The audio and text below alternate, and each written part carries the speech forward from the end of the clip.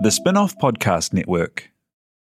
Raising capital or taking your business to the world? Investment Fix has everything you need to make it happen. This season, we're exploring the US market, the opportunities it offers, what it takes to grow a business there, and the best way to approach investors. The Investment Fix podcast. Tune in today. Are you making the most of your KiwiSaver investment? Generate is an award-winning KiwiSaver provider with a track record of strong long-term performance. Making a smart decision now could add tens of thousands of dollars by the time you reach retirement. Book a no-obligation chat with a Generate KiwiSaver advisor today at generatekiwisaver.co.nz/get-advice. A copy of the product disclosure statement is available at generatekiwisaver.co.nz. The issuer of the scheme is Generate Investment Management Limited, and of course, past performance does not guarantee future returns.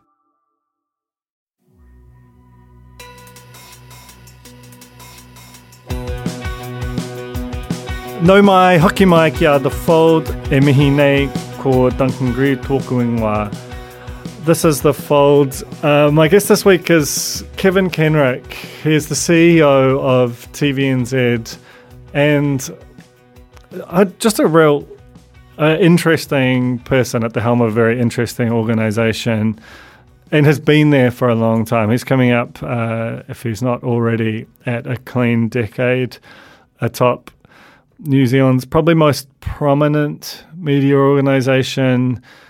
It's publicly owned but commercial. He's been through the John Key era and now 4 years of the Jacinda Ardern era, and that matters when the state is your owner and has probably an outsized mind share of you, if not ideally too much direction of you.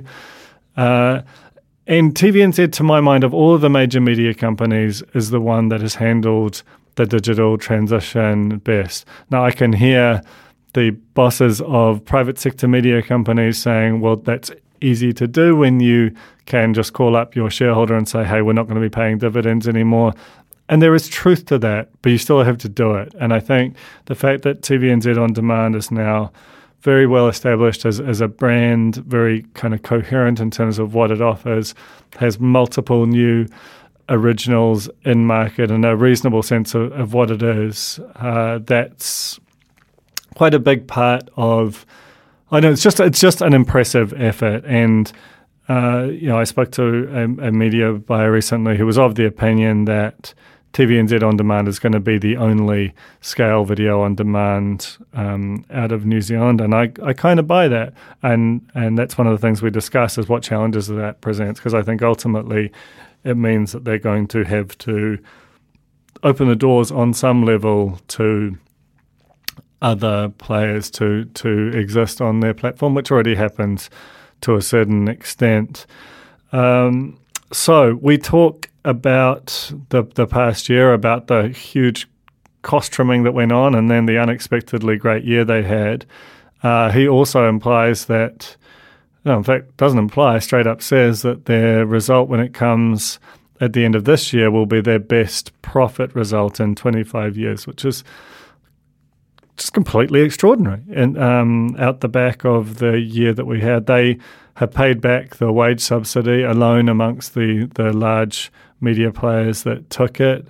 But the fact that they have made, that they've done that because things basically just weren't as bad as they predicted them to be, that still doesn't mean that this thing is solved. And, we get into some kind of quite weedsy stuff about, how many people, you will watch a show on linear versus on demand, and your ability to monetize them and audiences' appetite for advertising and so on.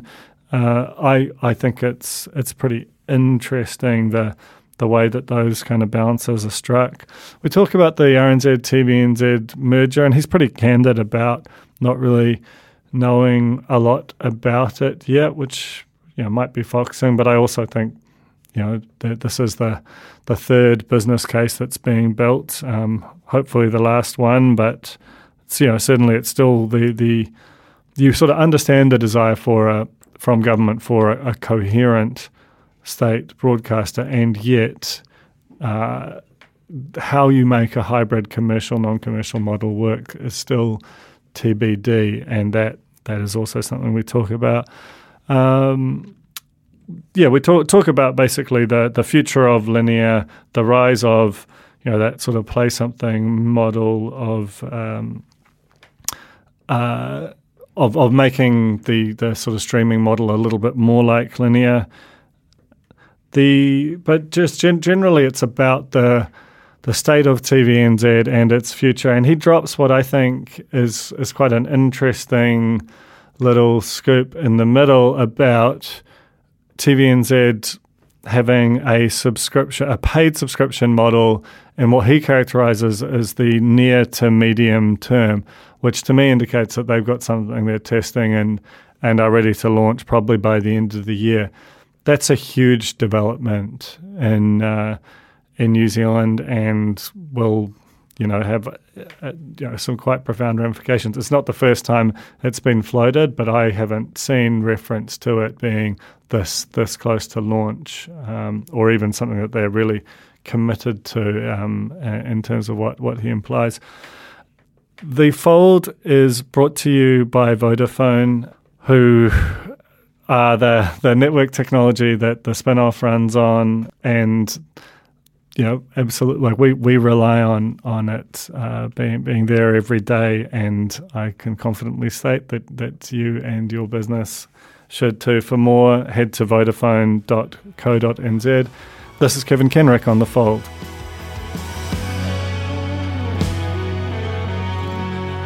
Kia ora, Kevin, and welcome to The Fold. Thanks, Duncan. Great to be here. Great to have you here. I wanted to start by asking, I've spoken to a couple people lately and asked them to look back on where they were a year ago, because there's been this sort of paradox. I was looking at your annual results recently, which are kind of spectacular for multiple reasons, both cost control and just the overall results. And they can mask the fact that a year ago, all of us were basically unsure about whether we'd make it to Christmas, and that story can feel like it's retreating into the distance for media, but at the time was so real. Do you want to talk about TVNZ's first lockdown and how that went for you all? Yeah, sure. It's one of those things that you get to this stage out the other side of it, and I was sort of joking with our finance team the other day of saying the results are way better than what we thought they were going to be, but if we were measured on the accuracy of our forecasts, we all would have been fired because we got it horribly wrong. But we did our, we have a 30 June year end, so we did our business planning in the middle of that first lockdown period. And so you tend to extrapolate out from what you're experiencing at that point in time. And fair to say it wasn't that aspirational. And we thought survival would be a really good outcome. As it happens, we've recovered faster and stronger than what we thought. And the really encouraging things is that the demand for advertising, particularly video advertising, has come back very strongly. And some of the cost control things we put in place, we've been able to lock those in and benefit from them. The challenging side of it is, we are spending less than what we plan to do on content just because of availability. And, it's every week we're hearing about another production deferral and having to push things out, which, whilst it looks good from a financial point of view, is not great from a viewer point of view. And the other thing for us, which was challenging, is, in the middle of what we saw as these precipitous declines in revenue, some of the costs that we cut were quite regrettable. We ended up saying goodbye to some great people, and we're now in a position where we're adding back roles, and in some cases bringing back some of the people we lost, which is great. But, if you had your time over again, if you had the crystal ball, you wouldn't have gone through that pain, you would have avoided it. Yeah, that was a media-wide story. TVNZ wasn't alone in viewing a catastrophe, making redundancies, and then having a far rosier scenario come through. And the hard thing is now you're going into forecasting and budgeting again, and we can speak from our own experience that the thing that's very difficult about that is to what extent the year that we've been through reflects a newly buoyant economy and a return to an interest in local news and local media outlets versus just being this one-time oddity of a year that will ultimately see a return to the trends that were baked in before it. Do you have a view on which of those kind of changes that we've witnessed will be sort of stick around and which will just sort of revert to mean? Yeah, the thing that's a positive out of it is, with the benefit of hindsight, potentially some of our previous forecasting had been a bit lazy, because we look back on history and extrapolated that forward. Whereas if you take the last 12 months and then the 12 months before that, the differences between them is so vast that, how do you take a trend line that you can extrapolate? So you end up having to say, well, what if we imagine what this business could be, and what would a great outcome be, and what would we then do, and what that might look like? And so, we are seeing, continued demand for the audiences that we're able to deliver, and at the same time, the migration from traditional broadcast into digital streaming is still continuing at some pace. And so the big thing for us is to say, how do we ensure that our growth in digital is greater than the declines in TV, and at both an audience level and a revenue level? And at this point in time, we're able to achieve that. And so the challenge for us is, can we do that, each year for the next, say, 3, 4, 5 years? And that's kind of really gets to the crux of what, all of the big media companies are navigating that same transition. And I think the hard thing is that, when a customer moves from a traditional linear or print or satellite customer to the online audience, they don't necessarily carry with them the same behaviours and loyalties and ability to be monetized with them. And and even if they did carry some of those things, say they transposed their behaviour perfectly, you don't necessarily have the same ability to that the revenue piece might not be there. How much of a challenge is that? Because it's a predominantly young audience. Your biggest area of decline, the biggest problem for you right now is, I'm assuming, TVNZ too, just in terms of the quantum of audience decline. And your best success story is TVNZ OnDemand. What does the sort of revenue profile of an audience member for one of those two things look like to you? And is there hope or fear or some mixture of the two in what the story that tells? The really interesting thing for us is, when we take a 2 or 3 year time horizon, the total audiences that we had on TV2, and if you add in TVNZ OnDemand, are actually very stable. Where they're showing up is remarkably different. We're getting over 60,000 viewers per night watching Shortland Street on OnDemand. Well, they're not watching it on TV as well. So no surprises that the TV number is down where the on-demand number is up, because in many cases it's the same viewer. The big challenge for us is the way that we measure the audience. Ironically, we've got a more granular measure for TV than we have for digital. So, the Nielsen ratings is actually giving us information by demographic, by viewer. So if in a household you've got, say, 2.5 people on average watching a particular show, when we go to OnDemand, when we've got a registration, it's essentially a registration for the household, and it counts as 1. So you go from 2.5 to 1. Now, as it happens, I think advertisers actually understand that, and they view that in terms of saying, I know that there's more than one person. This is a co-viewing opportunity, particularly if it's around a connected TV. If it's a mobile device, obviously it's 1. But on that basis, we've priced the audiences to reflect that. And so I think so long as you can actually price for the value that you're delivering, then the migration is a sustainable one. If we were unable to do that, I think it would be far more precarious. Does 60,000, forgive my ignorance, but I'm assuming our audience will be interested too. Does 60,000 TVNZ2 Shortland Street viewers ported across to TVNZ OnDemand in terms of, because there is a higher tolerance for ads in one location and tend to be, I know that historically was a deliberate act, a lower load on demand.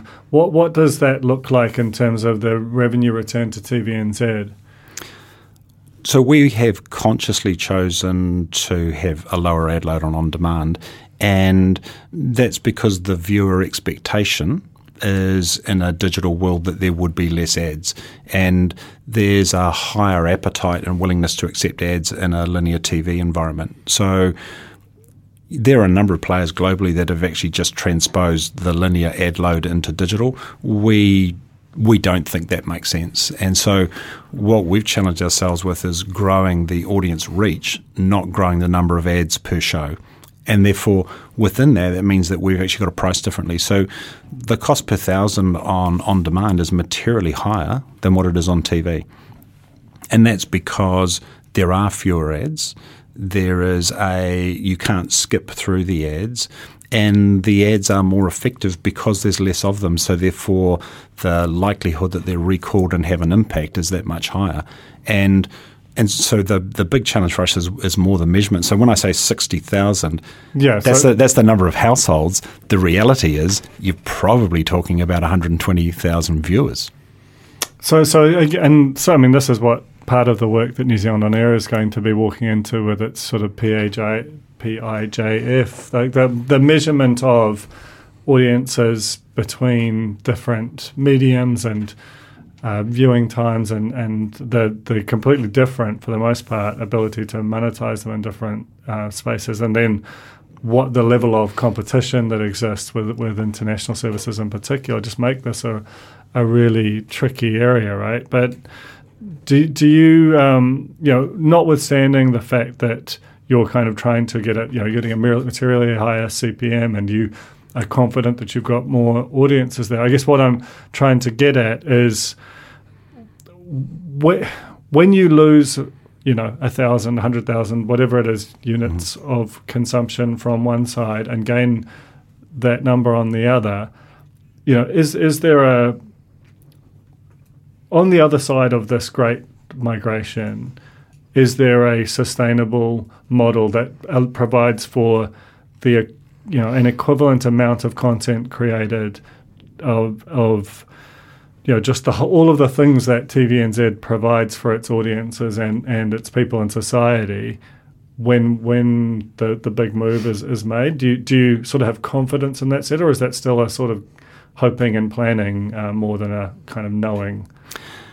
I think it's more a belief-based business case than an evidence-based one.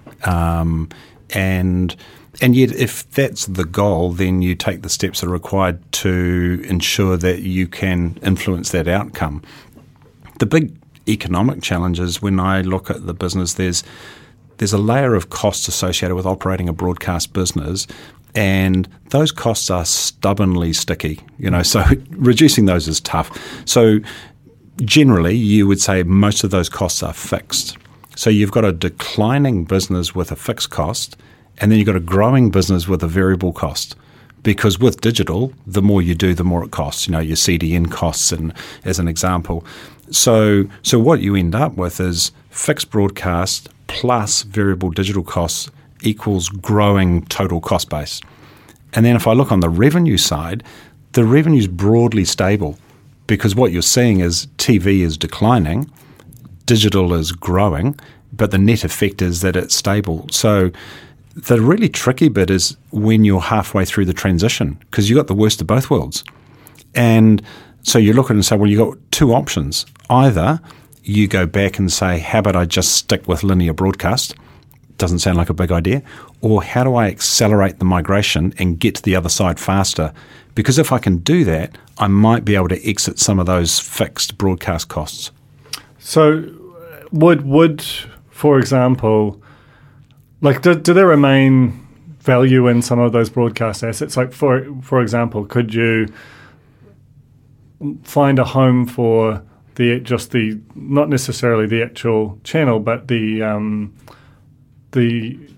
not the sort of the brand and strategy, but the actual channel of a Duke or a TVNZ2 and use that to whatever you gain for that to pour into TVNZ OnDemand to sort of accelerate that process. Is that something that you have contemplated and could kind of use as a way of saying, look, actually, the time is now, we want to get ahead of this thing rather than just being sort of dragged there by time?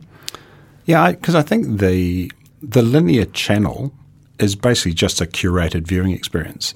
And I think what's happened when we started OnDemand, it was all about how do you give the choice and the control to the viewer.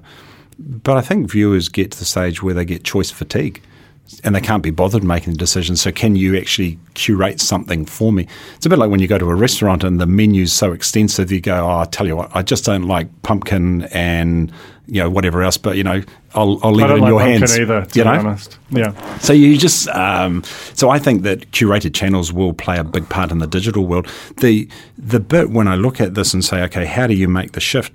One of the big ones, for example, would be distribution costs. So we currently distribute via radio transmission, via satellite, and via IP. So we know that IP is going to be the future transmission, and we're going to need to invest in that. But you can't sustain three. So I look at it and go, how fast can we get to the stage that you turn one of them off? And if you look at it, radio transmission and IP cover the same sort of area, and satellite tends to cover the areas that neither of them reach. So it feels like the faster you can get to having just satellite and IP and turning radio transmission off and exiting those costs, that's going to be a real milestone towards how fast you can get through this. So, I mean, the other sort of big piece of this is one that's a little bit not beyond your control, but beyond your direct control, is what TVNZ will be when this happens. And I'm referring, of course, to the potential merger with RNZ, which is now in its sort of second or third, third sort of planning consideration stage. What do you think that the merger is for, or the idea of the merger is for? My understanding is the minister and the ministry have looked at things and said there's a big challenge for the sector, particularly in the field of journalism. So if we want to continue to have an informed, functioning democracy, we want to preserve and enhance local news. And the evidence would suggest that that has been hollowed out, and then you risk that being replaced with fake news or, very tight, biased bubbles. And so then I think the Crown has looked at it and said, well, we can't control what the commercial media sectors do, but we can control what we own in the public media space. And I think really simply they've looked at it and said, well, RNZ has got a public media mandate, but it's only actually engaging a particular cohort within society. TVNZ reaches a much, much broader group, but doesn't have any public media mandate. If we bring those together, can we get the best of both worlds? Do you think that that is the best way to achieve that outcome? If that outcome is like, what's your view of the merger as a technique for achieving that? Well, I think there's a number of ways you can look at this. I think fundamentally the challenge for local journalism has been brought about by global aggregators who have accessed content, distributed it without any consideration, and have made money off that. So I think that you can go about solving that one of two ways. You can either, as we've seen in Australia, you can hold them to account with legislation or threats and force them to enter into agreements that provide some consideration, or you can look at how you might fund that out of the public purse, and whether that's strengthening and enhancing public media or providing subsidies to the sector. And, it's pretty obvious what path has been taken in New Zealand, which is quite different to the path in Australia. But ultimately, you've got to do something. You can't just sit there. I think it becomes a bit more challenging when you look at entertainment content.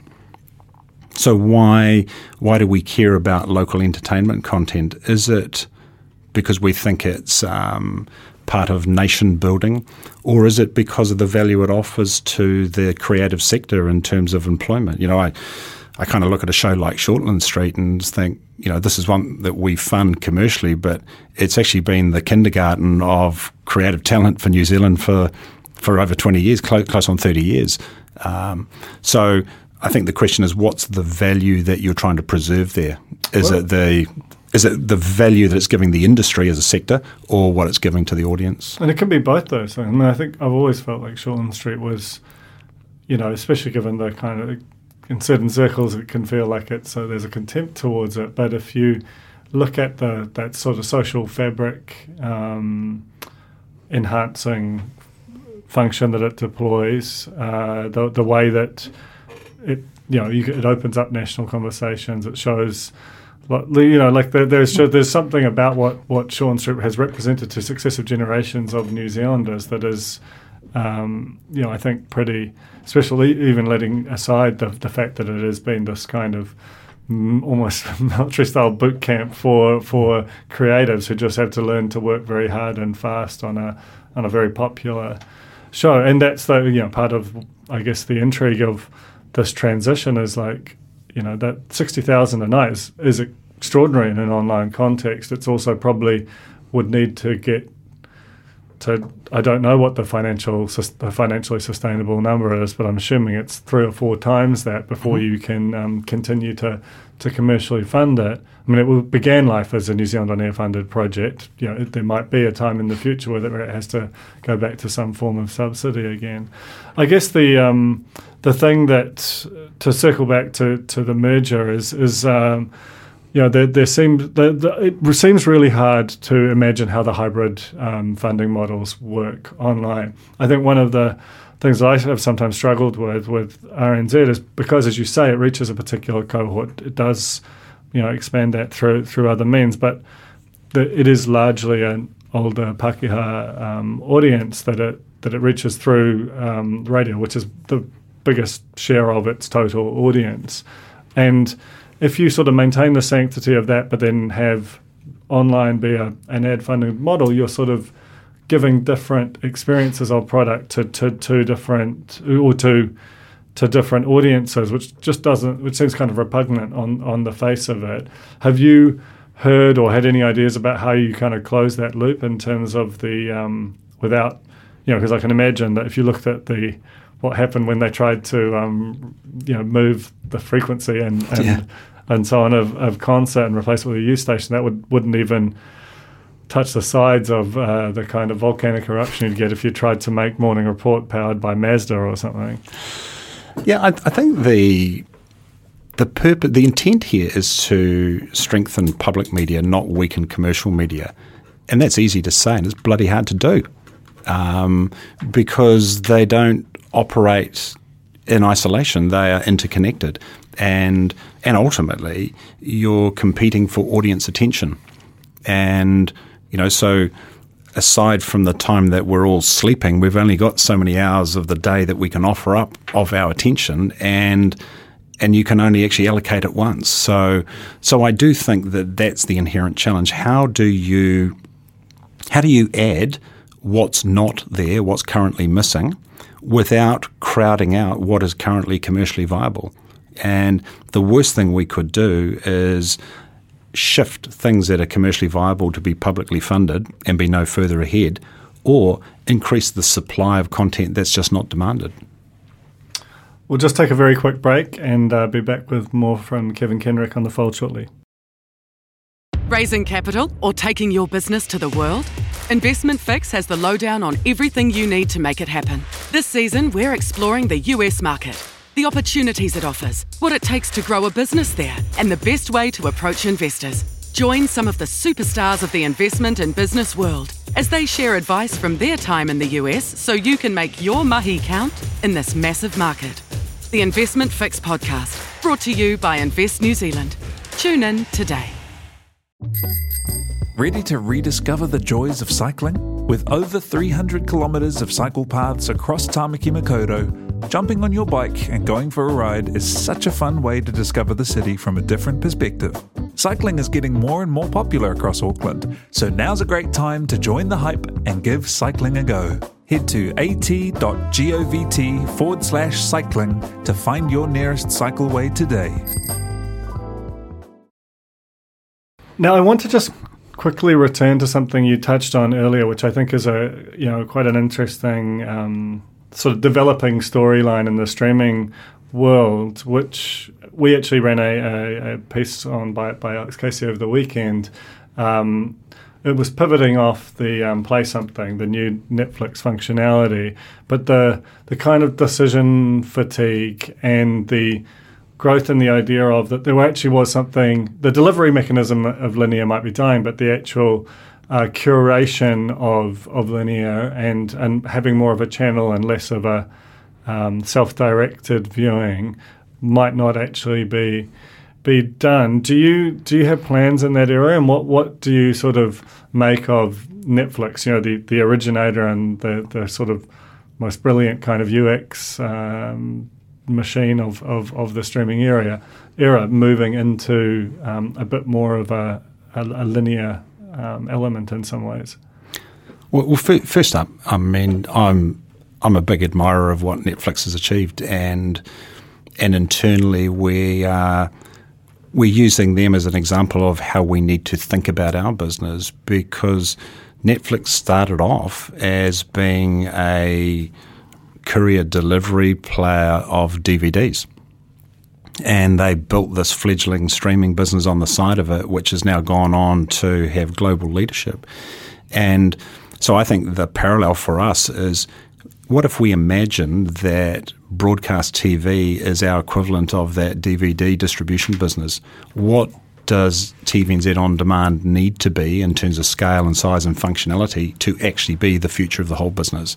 And as soon as you start thinking that way, you realise just how much work you've got in front of you, and that we've made an encouraging start, but we've got a long way to go. I think the other side of it, in terms of your question, I've often thought about binge viewing is a great thing as a viewer when I'm really engaged in content and particularly drama.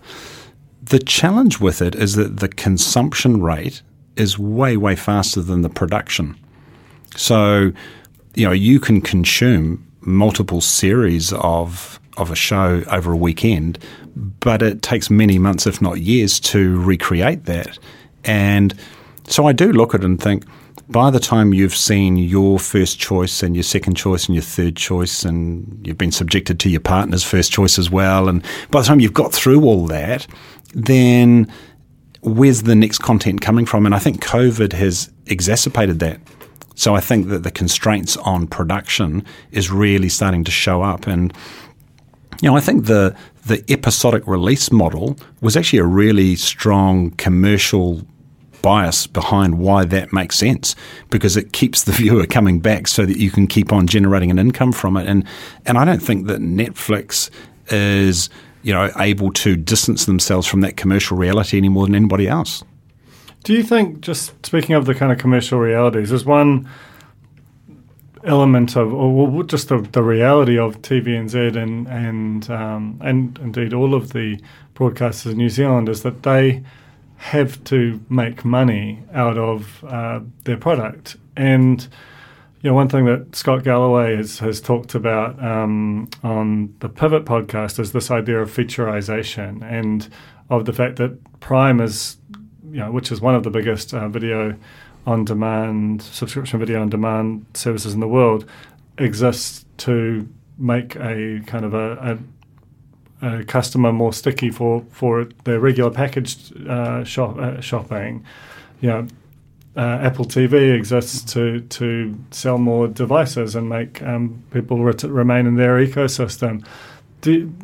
And all of them have just enormous development and technology budgets, which mean that the products are just incredibly sophisticated. They work on relatively low data speeds, and they just have an ability to kind of almost drown competitors with the power of their innovation, forcing you to keep up, because that becomes the de facto standard of what a consumer presents. Do you think that the sort of overall New Zealand marketplace at its scale, and the government, which is obviously concerned with things like the TVNZ RNZ merger, is aware of just how much firepower there is. Look, setting aside all the enormous content budgets and the fact that they're willing to lose money for years on end, that all of this in some ways is a moot point, that the wave is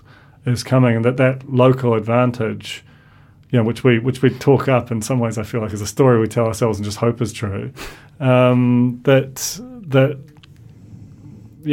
do you make of just the scale of the thing that's coming? Do you think we are properly looking it in the eye as a country? Well, I think the first thing we've got to acknowledge is that the consumer of the content doesn't care. The fact that you've got these multi-billion-dollar global players who give your industry's product away as a value add is not the consumer's problem. The consumer's saying, hey, I want great content and I will go wherever it's available, and if you can deliver it to me, fantastic. You'll get some of my attention, and if not, I'm going somewhere else. So whether it's tough or fair or all that sort of stuff is irrelevant, because if you want to have a viable business, you've got to add value to the consumers of your content. And the thing I look at is when you're up against a gorilla, you don't want to be playing by their rules, so you don't want to play on their home turf with all their supporters, and, so what does our home turf look like? And for us, we're really clear on that. We think it's about local and live. And and I think news is a foundational part of our content offering, and local news, and the trust that we have built up in that relationship with New Zealanders has been formed over decades. And there's some real strength in that we can build from. I think what we're doing with sport, we've got more into sport in recent time, and there's obviously an audience for that. And in fact, the audience for live free-to-air sport is bigger than what we thought it was, because it had been out of the market for so long. I think we underestimated just how big that demand is. And then I think our local content as a point of difference has to be our sustainable way to compete, because we're not going to outbid the global players on the international content. We will be a fast follower of their tech innovation. We're not going to beat them on that, but we've got to play to our own rules. I mean, all of those things that you describe, I agree with you, but none of live, local and news are cheap. And all of them on some level could be, particularly, sports rights obviously have had a phenomenally costly decade. There's some sense of having peaked, but then you see like new models and players cropping up all the time. So it could just be an inhale that's related to the current kind of difficulties of staging live sport. News doing well, which obviously TVNZ1 has invested in and is seeing the benefits of, but like doing them well online is a whole new skill to learn, and that sort of 6 p.m. bulletin behaviour hasn't come across. And then your point about the transmission costs earlier, amortised across a relatively smaller number of viewers. Online shows just don't have that crazy country calendar reach as yet, and may never. How do is there? Like, so I get the strategy. Like, I see how it's defensive. I still don't know whether it's enough of a moat to beat them down without some form of intervention. Yeah, I think you talk about the moat, and I think some organisations, their competitive posture is, how do I build a moat around the castle and how do I defend it? That's great until someone gets a bridge across the moat. So I'm not a fan of the moat thinking, because I think it's a defensive posture. I think you've got to be offensive, and you've got to look at where you can add value. And sport's a good example. What happened? There was a period of at least a decade where the cost of those rights got so high that you couldn't justify it based on the advertising revenue that you would return, and no one's excited about ads in the middle of live sport. So that became challenging. And so when you had Sky, who at the time had recently acquired Prime, they could acquire the subscription and the advertising rights. So basically subscription plus a token on top, and they could take out all the rights. And in truth, what they do, they put the bulk of the content behind the paywall because that's how they could optimize their financial return on it. What's happened is many of the sports that took the check were seeing that participation and engagement in their sport was declining. So as the number of households with pay TV declined, and when it started getting down to a third, that means you've got twice as many who don't have it as do, then these sports started to suffer. And I think cricket's an example of that, where we did a charity cricket game, the Black Clash between the rugby and the cricket players, and delivered over 1 million viewers. And I think New Zealand Cricket looked at that and said, wow, that's way bigger than any audience we've had for any of our professional games. And maybe we're missing out on something, and maybe a combination of the free-to-air mass reach plus subscription, which will bring in some money, is the optimal way for us to feed our sport, both financially and in terms of participation. And we've seen a growing appetite and willingness to explore that just in sport as an example. Yeah, and I think that was the kind of poison compact that a lot of sports made with Sky, was that they took that short money and put up with a audience that was aging by a year every time. And I think that you can imagine that the consequences for that are quite sort of long running and complex. So for government, which wrestles with, is sport elite athletes and nationalism, or is it kind of part of health, and it sort of muddles along in between. But you could make a case for having sport on television as a way of just convincing people to get off the couch, kind of thing. And I guess that's part of the sort of the big conversation that seems to be happening at micro level, but not at a macro level with government. With TVNZ OnDemand, I was speaking to a very sort of senior person in the media buying world the other day, who was of the opinion that TVNZ OnDemand would be the only local platform at scale. That obviously how Discovery will operate in that area is still kind of, they're still kind of getting their feet wet in terms of what they are locally. But if that were to be the case, that would and the sort of the slowdown and shutdown of linear were to kind of continue over time, as the likes of Netflix, Amazon Prime, HBO Max, etc., long tail, and ultimately end up here. Can you see a sort of a weird kind of return to the NZBC by stealth in this new medium that might come out of that? And what sort of obligations or opportunities do you see out of, if you were to do a bit of future gazing with what might happen with TVNZ OnDemand, and how that might relate to the rest of the market? I think the way we look at TVNZ OnDemand is we don't look at the other local online streaming sites as being our competition. To me, that's a bit like playing sport with your brother or sister in the backyard. You might win, but no one's handing out any trophies. And so I think the competition and what we have to measure ourselves against is Netflix, YouTube, Disney, and the like. And on that basis, that keeps us really grounded, and it keeps us really focused on the work that's in front of us and what we need to do. And yet we also see that as we get to scale, that there's an opportunity for us to partner with others, whether they are local content owners or international content owners. So I think the big global players are going direct to consumer, and I think one of the best executions of that would have to be Disney, because they had a global brand. Their timing couldn't have been better with COVID. That was absolute brilliance. But not all of them have the brand cachet to be able to do that. And I think there's also only so many apps that consumers are actually going to engage with. And so what we're seeing is some of them are going, do we actually just roll out our global app, or do we partner with someone who's got significant scale and reach in a local market? And when you look at our branded video on demand channels, that's really what that's about. That's saying we can help you reach a broader audience and actually monetize your content more powerfully than what you could do on your own. And so I think that opportunity exists with local content owners as much as it does with international players. So I was really impressed by the way you just didn't skip a beat with that fire alarm.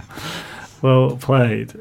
With those international players, when you're talking about them partnering with you, do you mean within a TVNZ on-demand app, or as a sort of a operating sort of side businesses potentially? Like, do you see there being something that, while TVNZ on demand remains free to air, which is kind of part of the implicit mandate of it to kind of serve its public, but that there could be an adjacent paid product that might include some of that, but also some other offerings? Is that something that's been contemplated? Yeah, I think the future is going to require multiple monetization streams. I think it's going to be pretty hard to do it solely on any one. And, one of the things that we're looking at is at what stage do we re-platform TVNZ On Demand to go beyond just being the on-demand version of what we've got to actually being the digital version of TVNZ that replaces broadcast. And as part of that, it needs the capacity and the capability to support what we can do ourselves, what we can deliver for partners, and multiple different ways that we can generate a return off that content. So just correct me if I'm misinterpreting this, but are you sort of imagining TVNZ On Demand as sort of this ultra portal where you'll have all your content, but that you might also have a gateway into any number of different paid streamers and potentially clip the ticket on the way through? Yeah, I think there's been models. ITV had the model where for a modest fee you could watch the content without ads, or you could watch it with ads. The challenge that we had initially was, firstly, we didn't actually have the rights, the content rights, because you've either got subscription or ad rights. And also we didn't have enough scale to make that viable. So the costs of setting up that subscription versus the return we'd get on it made it really unattractive. But we're now reaching over 1 million viewers per week with On Demand, and our growth rate, we're on track to massively grow that. And so I think you earn the right to be able to do more and to offer more services and provide more choice. Have you had conversations with your minister about that? Do you feel like that is an operational decision that you make, or would it need to be something that is sort of sold in, no surprises to government? Oh, look, we're big fans of no surprises. Never seen them working out that well. We've been very open with officials and with the minister about where we see the future going. And, that's a view, right? I'm sure there's others that have different views, but, that's very much our view. Do you have a time frame on that view? Like a year, 2 years? Like when would you like to think that more diversified revenue streams would start to become a reality and not a plan? Without putting a date on it, I would say it's near to medium term. And if I had to say where on that continuum, I'd go closer to near than medium. Wow, scope. Just in terms of the data thing, I would be very curious to know to what extent you have data on the use of these new on-demand or subscription on-demand platforms, the likes of Disney Plus, Netflix, and how their growth rates track with TVNZ On Demand, and how confident you are in that data. Because, I get excited about the New Zealand On Air's Where the Audiences Are survey, which comes out every couple of years. I think they're going to do it annually from now on. Basically, everyone else is like, that's junk data. I don't know what that's true. I just don't have anything to compare it with.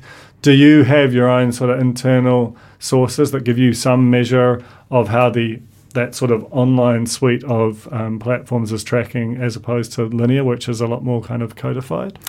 Yeah, I mean, let's be honest, Duncan. We all love the data that supports our worldview and shows us doing brilliantly well, and we don't like the others, right? The other stuff isn't real, just the stuff that's good for us.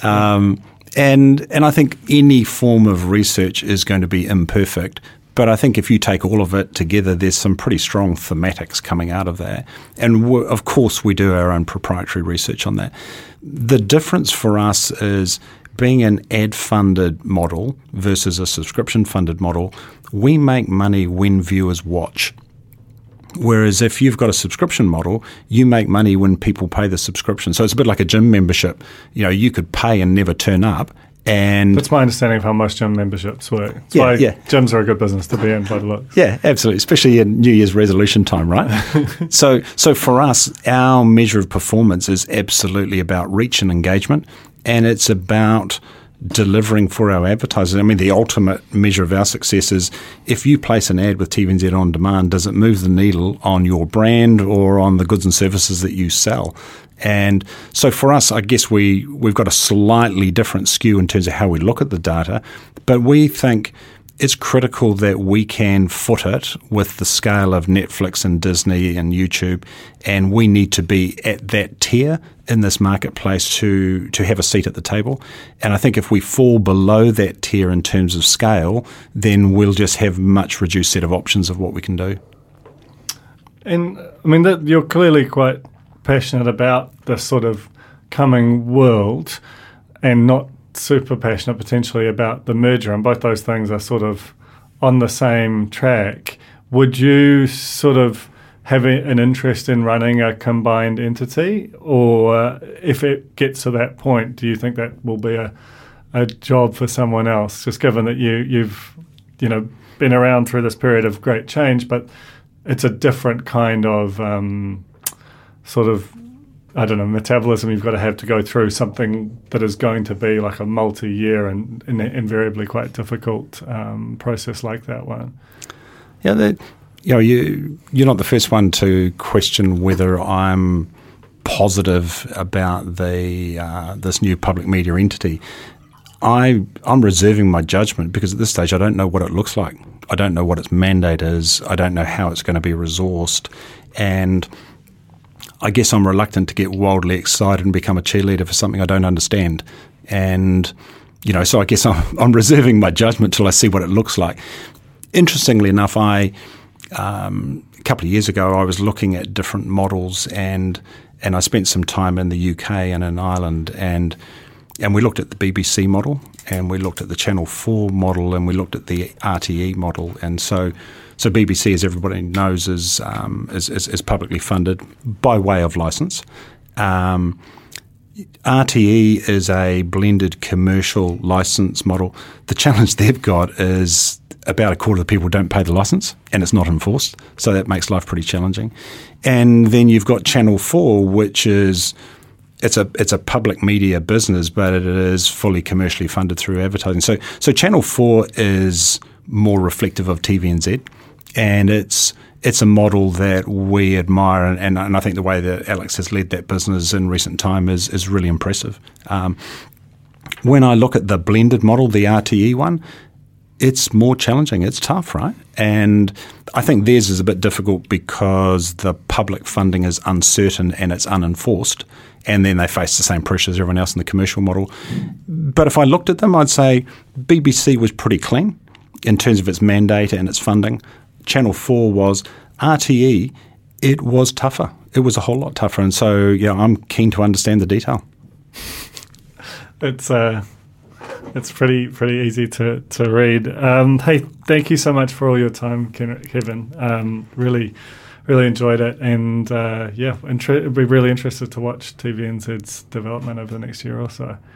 Great to catch up, and thanks for the excitement. Fire alarms and everything. It's pretty cool. Well, we lay it all on here at the Spin-Off. Hi.